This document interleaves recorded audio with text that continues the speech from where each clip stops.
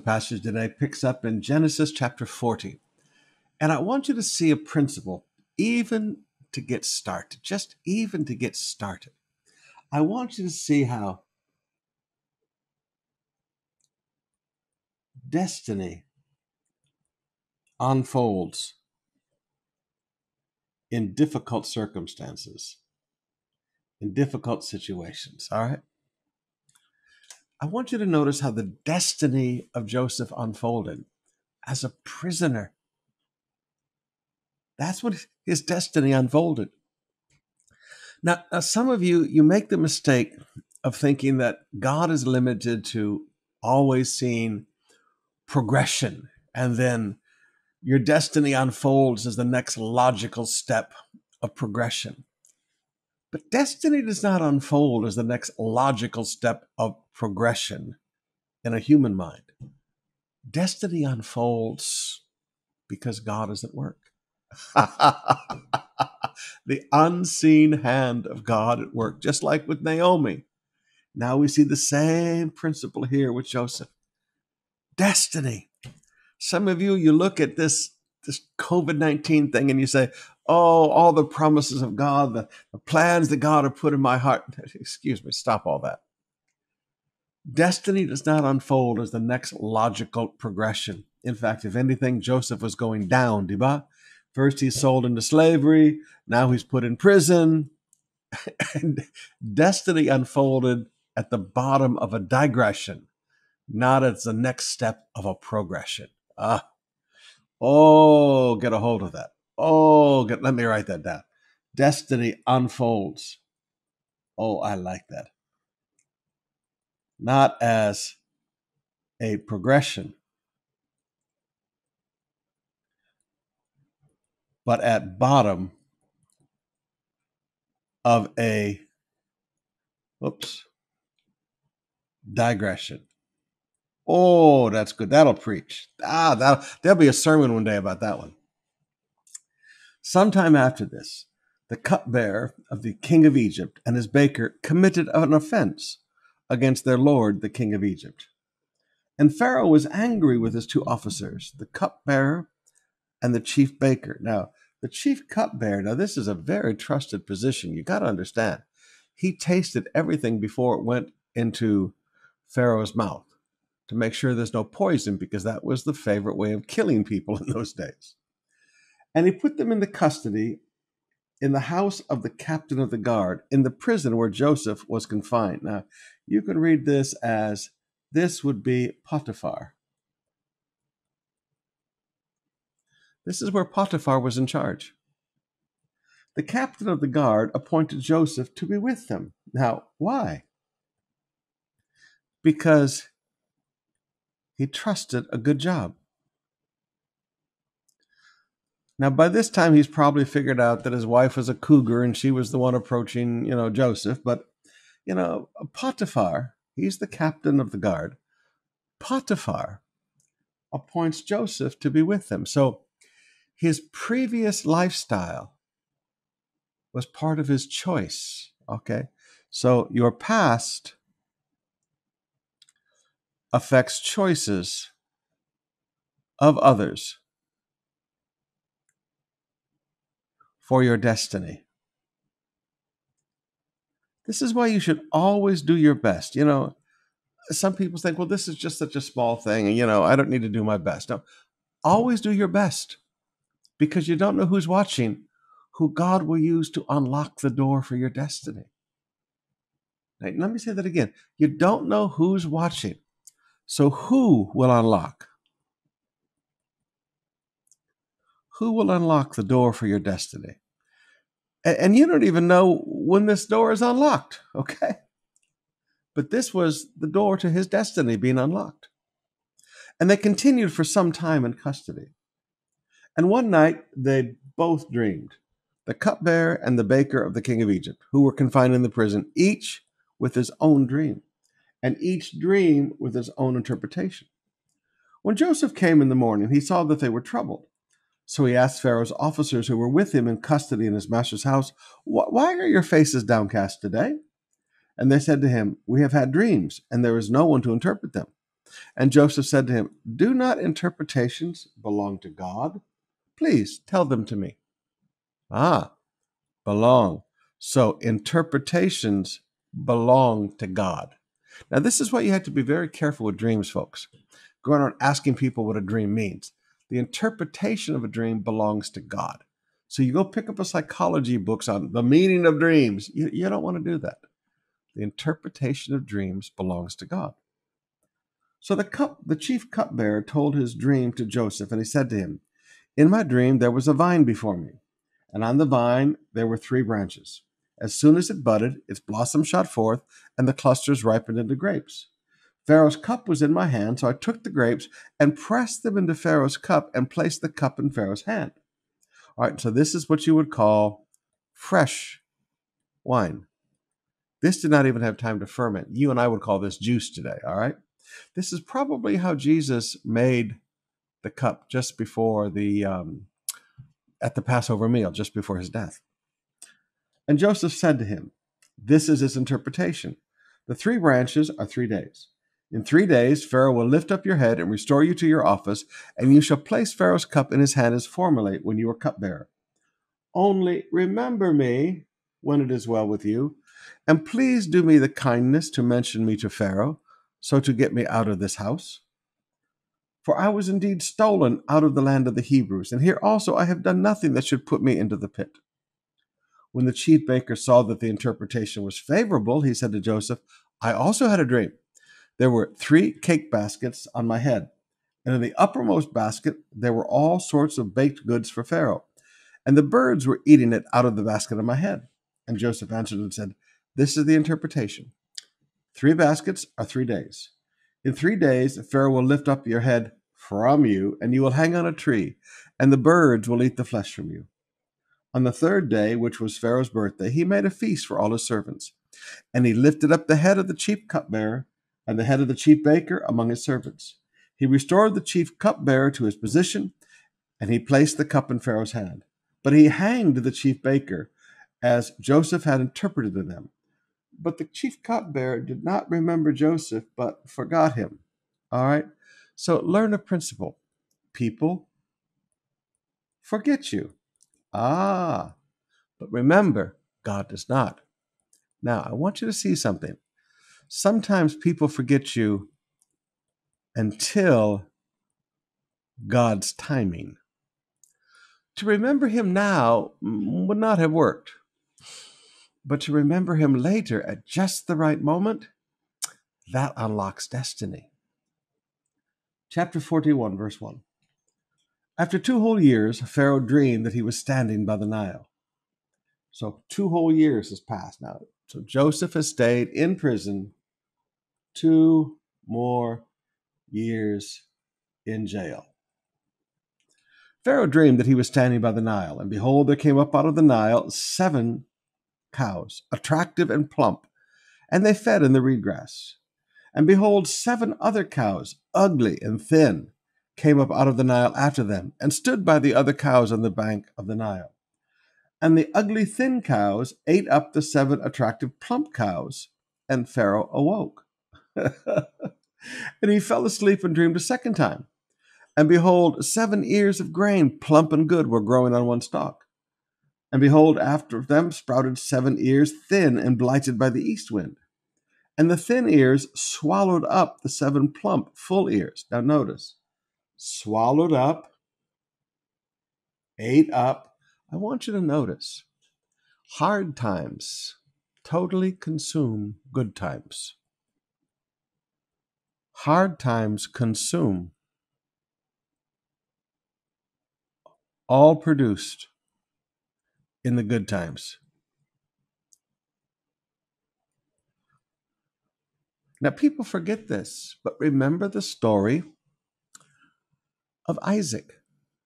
He inherited all of his father's great wealth, but later, the scripture said he became wealthy. So in that famine that he lived in for a few years, all of Abraham's wealth dissipated, and now he had to learn to prosper on his own. And there's a principle to learn from that. And the principle is simply this: if you cannot grow something, you cannot maintain something. There are people that always want to take over inheritances. Sometimes I look at young pastors and they want to take over this other church. And I said, you'll never be able to maintain that church. They said, oh, yes, I can, Pastor. I said, no. If you can't grow something, you can't maintain it. There needs to be a flow of life. So in the morning, his spirit was troubled, and he sent and called out for the magicians of Egypt and all its wise men. Pharaoh told them his dreams, but there was none who could interpret them to Pharaoh. Then the chief cupbearer said to Pharaoh, I remember my offenses today. When Pharaoh was angry with the servants and put me and the chief baker in custody in the house of the captain of the guard. We dreamed on the same night, he and I, each having a dream with his own interpretation. A young Hebrew was there with us, a servant of the captain of the guard. So he still considered Potiphar's servant. Potiphar had bought him, remember? When we told him, he interpreted our dreams to us, giving an interpretation to each man according to his dream. And as he interpreted it to us, so it came about. I was restored to my office, and Pharaoh and Baker was hanged. Then Pharaoh sent and called Joseph, and they quickly brought him out of the pit. And when he had shaved himself and changed his clothes, he came before Pharaoh. Now notice, the Egyptians were very funny about no hair on the body. This had to be a total body shave. The Egyptians were very strange about that. And Pharaoh said to Joseph, I have had a dream, and there's no one who can interpret it. I've heard it said of you that when you hear a dream, you can interpret it. He said, it is not me. God will give Pharaoh a favorable answer. Now notice, always pointed to God. This is a good man. I mean, Joseph is a good man. He said, listen, this isn't about me. Then Pharaoh said to Joseph, behold, in my dream, I was standing by the banks of the Nile. 7 cows, plump and attractive, came out of the Nile and fed in the reed grass. 7 other cows came up after them, poor and very ugly and thin, such as I have never seen in all the land of Egypt. And the thin, ugly cows ate up the first 7 plump cows. And when they had eaten them, no one would have known that they had eaten them. Okay, so you need to see the continuation of this dream. The hard years leave no proof of the good years. You couldn't tell that these cows ate the beautiful fat cows. No impact upon them. For they were still as ugly as at the beginning. Then I awoke. I also saw in my dream 7 ears growing in one stalk, full and good. 7 ears withered, thin, and blighted by the east wind sprouted after them. And the thin ears swallowed up the 7 good ears. And I told it to the musicians, but there was no one who could explain it to me. Then Joseph said to Pharaoh, the dreams of Pharaoh are one. God has revealed to Pharaoh, okay? God has revealed to Pharaoh what he is about to do. Wow. So God speaks to a world leader what he's about to do in the world. Say, well, why would God speak to a Pharaoh? I quit trying to challenge God. I mean, who am I to say what God can do and what God cannot do? If God wants to speak to a Pharaoh, God can speak to a Pharaoh. The 7 good cows are 7 years, and the 7 good ears are 7 years. The dreams are one. The 7 lean and ugly cows that came up after them are 7 years, and the 7 empty ears blighted by the east wind are also 7 years of famine. It is as I told Pharaoh. God has shown Pharaoh what he is about to do. So he repeats this. There will come 7 years of great plenty throughout all the land of Egypt. But after them will arise 7 years, notice, 7 years of famine, and all the plenty will be forgotten in the land of Egypt. Folks, when hard times come, you don't remember the good days anymore. And you got to learn a principle. Hard times destroy the memory of the good times. The famine will consume the land, and the plenty will be unknown in the land by reason of the famine that will follow it, for it will be very severe. And the doubling of Pharaoh's dream means that this thing is fixed by God. And notice the doubling. When God repeats things, scriptural principle of interpretation, repetition means determination. Okay? The doubling of Pharaoh's dreams mean that the thing is fixed by God and God will shortly bring it about. All right, so the doubling means this is going to happen quickly and it's going to happen. Now, therefore, let Pharaoh select a discerning and wise man and set him over the land of Egypt. Now we have wisdom. Wisdom begins. Now, this is not, I repeat, this is not interpretation of dreams anymore. This is wisdom. This is the wisdom of a manager. And Joseph was an incredible manager, remember? God had skilled him in management. He said, now let's management begin. Let Pharaoh select a discerning and wise man and set him over the land of Egypt. Let Pharaoh proceed to appoint overseers over the land and take 1/5, 20% of the produce of the land of Egypt during the 7 plentiful years. All right, so 20% of everything that comes in, let Pharaoh gather that together and save it so that there will be food. So if you've got 7 years of abundance, so 20% savings of 7 years of abundance will survive 7 years of hardship. Now, there's a great principle that you need to get a hold of. And businessmen, here it is. In years of abundance, set aside 20% savings.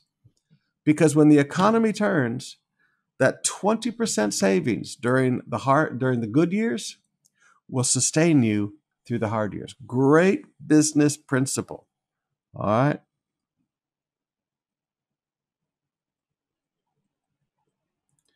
And sometimes as human beings, we think, oh no, there'll never be a hard year. No, folks. The economy always flows in cycles. And to this day, even, the people of Israel, businessmen of Israel, live on a 7-year calendar. Every 7 years, they plan for an economic downturn. Now, when I was studying economy, when I was in university, economics, when I was in university, they looked at a 7 to a 10-year cycle. But the Jews to this day live on a 7-year cycle. And this business principle is something all of you should get a hold of. Looking at good years, this is the Joseph principle, all right? This is the Joseph principle, okay? You save in the good times and you spend in the bad times. And if you'll save 20% in the good times, it will sustain you through the hard times. Let them gather all the food for these good years that are coming and store up grain under the authority of Pharaoh for food in the cities, and let them keep it. That food shall be a reserve for the land against the 7 years of famine. So 20% surplus during the good years. 20% of the abundance will sustain you during 7 hard years that are to occur in the land of Egypt, so that the land may not perish through the famine. Now, those are some incredible principles, brothers and sisters. All right, let's open up our hearts and spend some more time in worship. If you want more happy than your heart will hold, if you want to stand tall and if the truth were told, take whatever you have and give it away.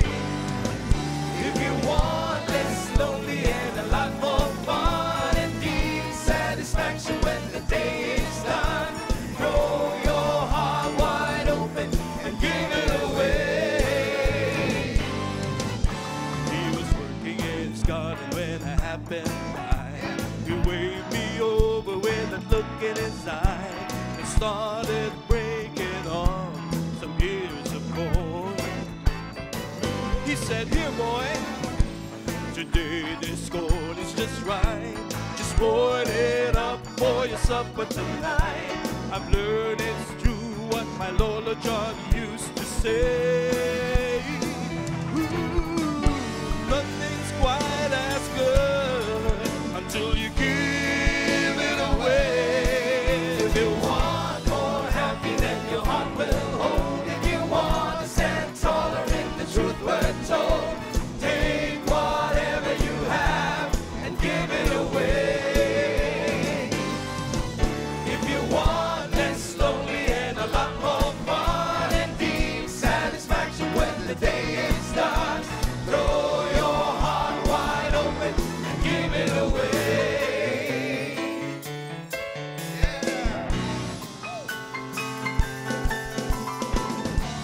Yeah. Come on, Pastor B. There's been a lot of water went over the dam since the day that God did my Uncle Sam. So I hope you hear these words I have to say. There were two kinds of folks, the giver, the taker, the scrappers and complainers and big-hearted livers. Depends on how you choose to spend our day. Yeah. We can hold up on God, or we can give it all away. If you want more happy, then your heart will hold. If you want to stand taller, if the truth were told, take whatever you have and give it away. If you want less lonely and a lot more fun and need satisfaction when the day is done, throw your heart wide open and give it away. If you want more happy, then your heart will hold. If you want to stand taller, if the truth were told, take whatever you have and give it away. Give it away. If you want less lonely and a lot more fun and need satisfaction when the day is done, throw your heart wide open and give it away. Give it away. Gotta give it away. Give it away. Give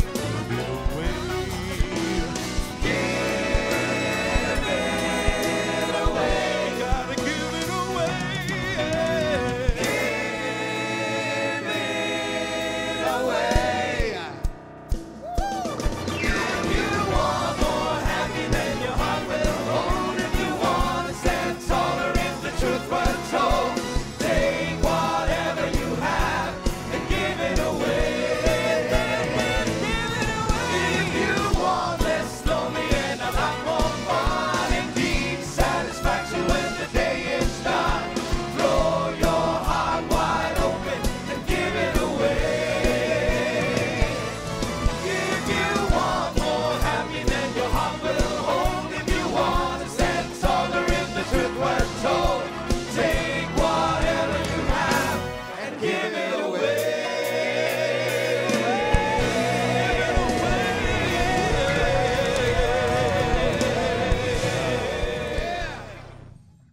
Our New Testament passage today picks up in Matthew chapter 16, beginning with verse 1. And the Pharisees and the Sadducees came to, this is their purpose, to test him.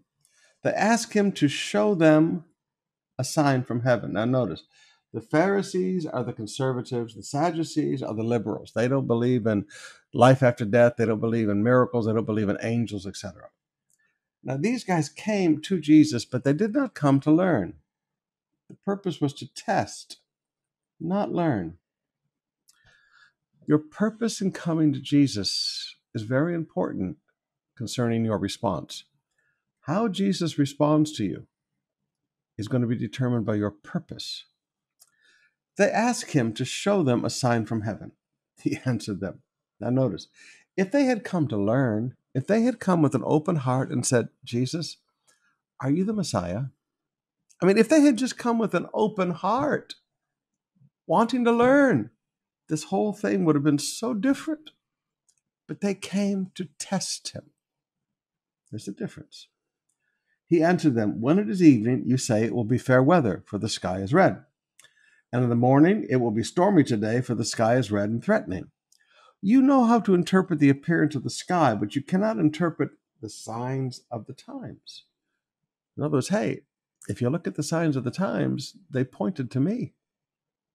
An evil and adulterous generation seeks for a sign.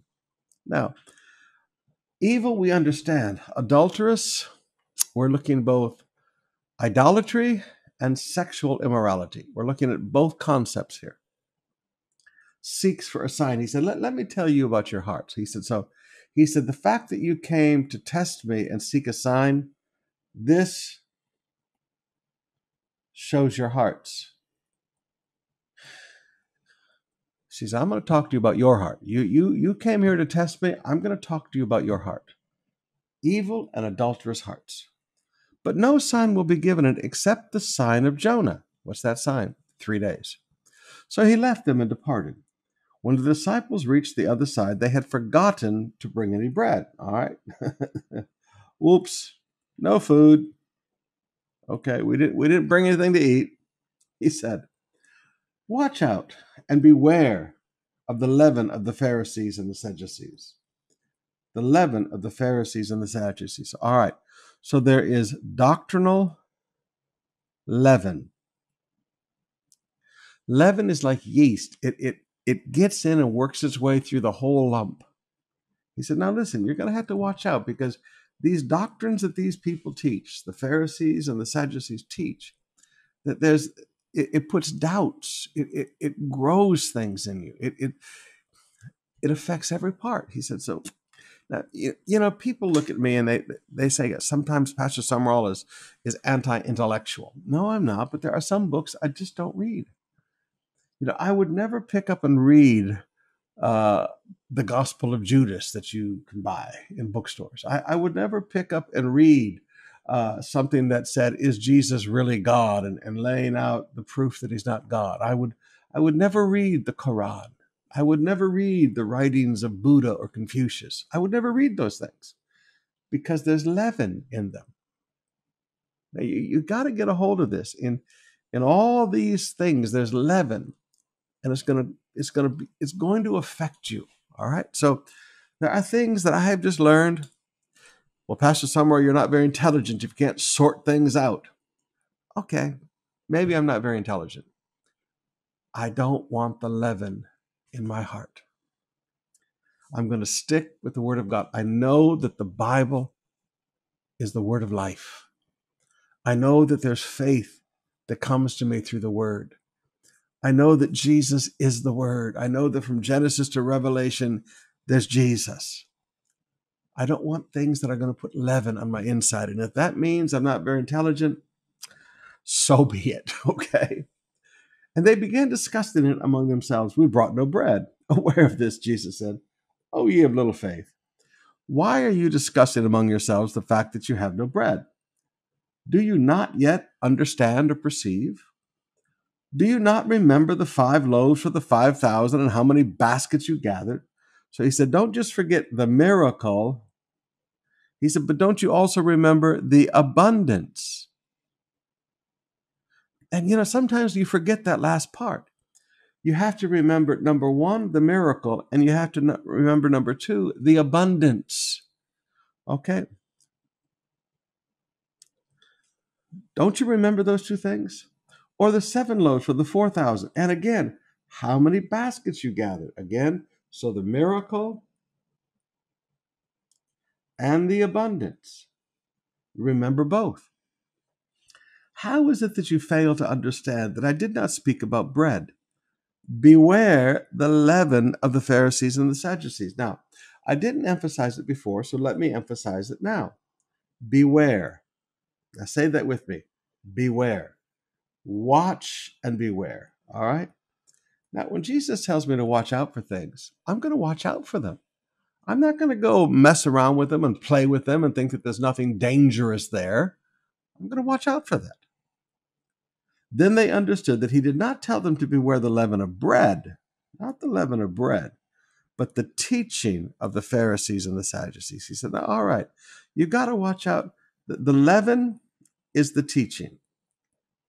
When you start reading the teachings that are false, when you start reading false doctrines, when I was in Bible school, they wanted us to read theology books that I can remember the professor saying to me, we don't agree with anything in this, but you should read it. And I looked at him and said, then why should I read it? He said, well, you need to know what other people are saying. I said, no, I don't. I need to know what the Bible says. Now, I've always been a little weird about that. Now, I am a voracious reader, always have been. But why do I want to read something that's going to make me doubt and question the Word of God? Well, that's being intellectually blind. No, that's learning to beware. That's learning to beware. Okay? Now, when Jesus came into the district of Caesarea Philippi, he asked his disciples, "Who do people say the Son of Man is?" And they said, "Some say John the Baptist, and some say Elijah, and others one of the prophets." And he said to them, "But who do you say that I am?" And Simon Peter answered, "You are the Christ, the Son of the living God." Now, I want you to notice a few things here. This is good leadership. Good leadership asks questions that cause decisions. You see, a good decision flushes. All the time, we hear things every day. And all of those little comments that we hear all day, every day, all those little comments that you read on Facebook every day, all those little snippets that you hear all day, they affect your perceptions, your attitudes, your thoughts. And from time to time, you need a good flush. I mean, it's not wrong to stick stuff in the toilet, but once in a while you got to flush that thing, diba? Once in a while, as things get pumped into our head. Jesus, as a good leader, said, "Now listen, you're hearing all this stuff about me. Make a decision now. Who do you say that I am?" And every good leader has to look at people sometimes and say, "All right, you've heard people say a lot of stuff. I'm not going to sit here and defend myself. What's your decision? Who do you say that I am?" Then people flush, and it's over. But I want you to notice where they are. They're at Caesarea Philippi. They're up there past Tel Dan. Now, they're just beginning the excavation of the city of Caesarea Philippi. But we go there, that's where you see the gates of hell. Okay, and these gates of hell, we've started going there every year now. I tell you that you are Peter, and on this rock, what rock? This revelation of who Jesus is. Upon this rock, I will build my church, and the gates of hell shall not prevail against it. Now, the gates of hell, this is the temple of Pan. Now, the temple of Pan, that's where we get panic from and pandemonium from. This is this half man, half goat creature that used to just create fear in people. And so even in Jesus' day, the only thing in Caesarea that people went to was the temple of Pan. There is no commerce there. It's not on a beaten path. You have to go out of your way to get there. People would go to the temple of Pan and they would excuse me, this is happening during Jesus' day and for several hundred years after Jesus. People would go to the temple of Pan and they would throw in their live babies. Now, if there was blood, the baby was not accepted, and you'd have to give another one next year. If there was no blood, then the baby your sacrifice was accepted, and you didn't have to sacrifice another child. Grabe talaga, okay? But they would throw their children into this pool, and it was literally called the gates of hell. Now, as Jesus is standing there, can you imagine how Jesus felt? Crowds of people walking right by him. And he's the Son of God, okay? This is the revelation that Peter has just seen, all right? This is the revelation. Crowds of people are moving past him to go and give their children into the gates of hell, to sacrifice their babies. And hundreds are walking right by him. This is the big tourist thing in Caesarea in Jesus' day. People went there to sacrifice their babies and worship a god called Pan. And walking right by Jesus. He said, "Peter, who do you say that I am?" "You're the Son of God." And Jesus said, "Yep. Upon this rock, this revelation of who I am." He said, "You know what? The gates of hell, this temple of Pan is not going to prevail against the church." He said, "Guys, right now we're standing here. Nobody's paying any attention to me. Nobody's paying any attention to what we're doing. But you know what? That temple up there, that thing will not prevail against the church. And if you go with us today to see this place, you'll realize it is dead. And the Church of Jesus Christ has gone all over the world. I love it. I love it. I love it. And I will give you the keys of the kingdom of heaven. And whatever you bind on earth shall be bound in heaven, and whatever you loose on earth will be loosed in heaven. Okay? I will give you. And he wasn't just speaking to Peter, he was speaking to the whole group. I will give you the keys of the kingdom of heaven. And whatever you bind on earth will be bound in heaven, and whatever you loose on earth will be loosed in heaven. And he strictly charged the disciples to tell no one he was the Christ. Tell no one. Now, I want you to notice his response to being ignored was not to start a rally. Isn't this interesting? His response to being ignored. Pull this up a little higher. His response to being ignored was not to try to become the center of attention. Why? Why? Because my Father in heaven has to reveal it to you. No man cometh unto the Father except through the Son, and no man cometh to the Son unless the Father draws him. Remember? So you look up later and put the verse there. Remember that. Jesus did not campaign for attention. The Father had to draw people to Jesus. All right, one more passage today. We always close out with just a little wisdom from the book of Proverbs. Hear, my son, so he's still teaching his son, and accept my words.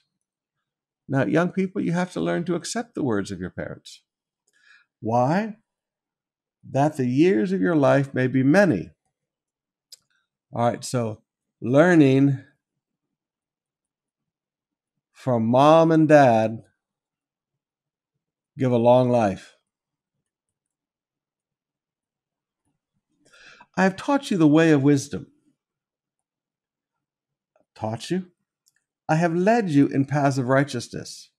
Takes both.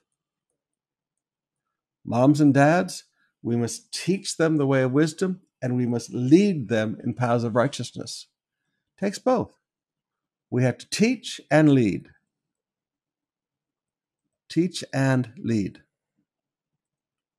When you walk, your step will not be hampered. And if you run, you will not stumble. Why? Because you have been taught and led. Keep hold of instruction. Do not let it go. Guard her, for she is your life. Learning is life. Do not enter the path of the wicked. Do not walk in the way of evil. Wow. Avoid. Do not enter and do not walk. In other words, don't go where people are sinning and don't participate in the sin with them. Okay, remember, walk has the idea of life. So don't enter.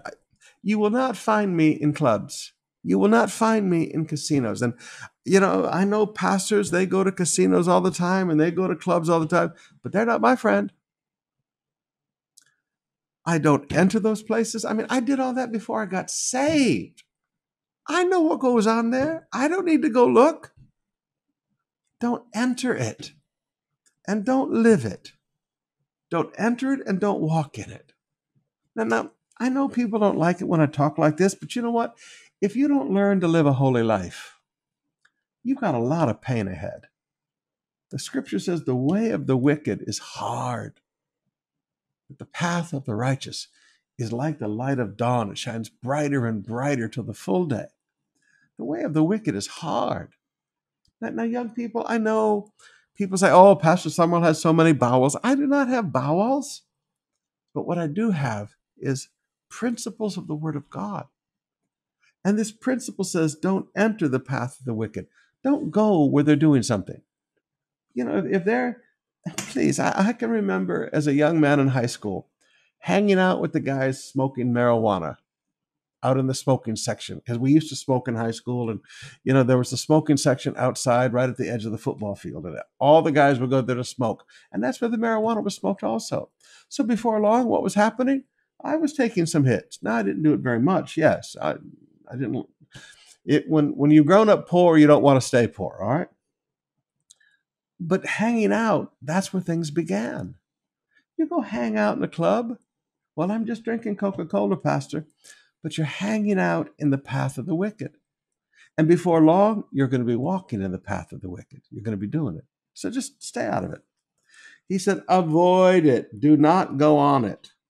Turn away from it and pass on. Stay away. For they cannot sleep until they have done wrong. And they are robbed of sleep unless they have made someone stumble. Cannot sleep, robbed of sleep. How many people have I known that can't sleep until they get drunk? I mean, I've had relatives that drank themselves asleep every night. I mean, they drank until they passed out in their chair every night. They can't sleep until they've done wrong. There are some people that can't sleep until they watch their pornography. There are some people who can't sleep until they've hacked somebody on a computer. They feel that satisfaction of hurting somebody else.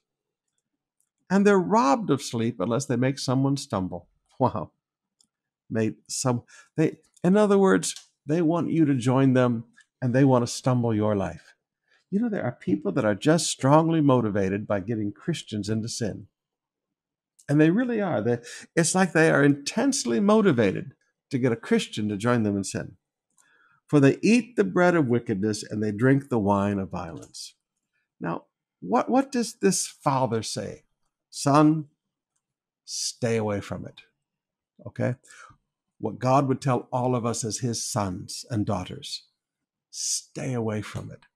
There's nothing that you're missing over there. I promise you. You aren't missing anything by not being in the middle of that.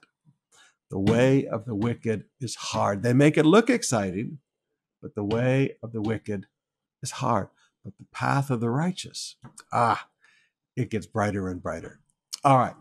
We'll see you tonight, 7 o'clock, continuing the book of Romans.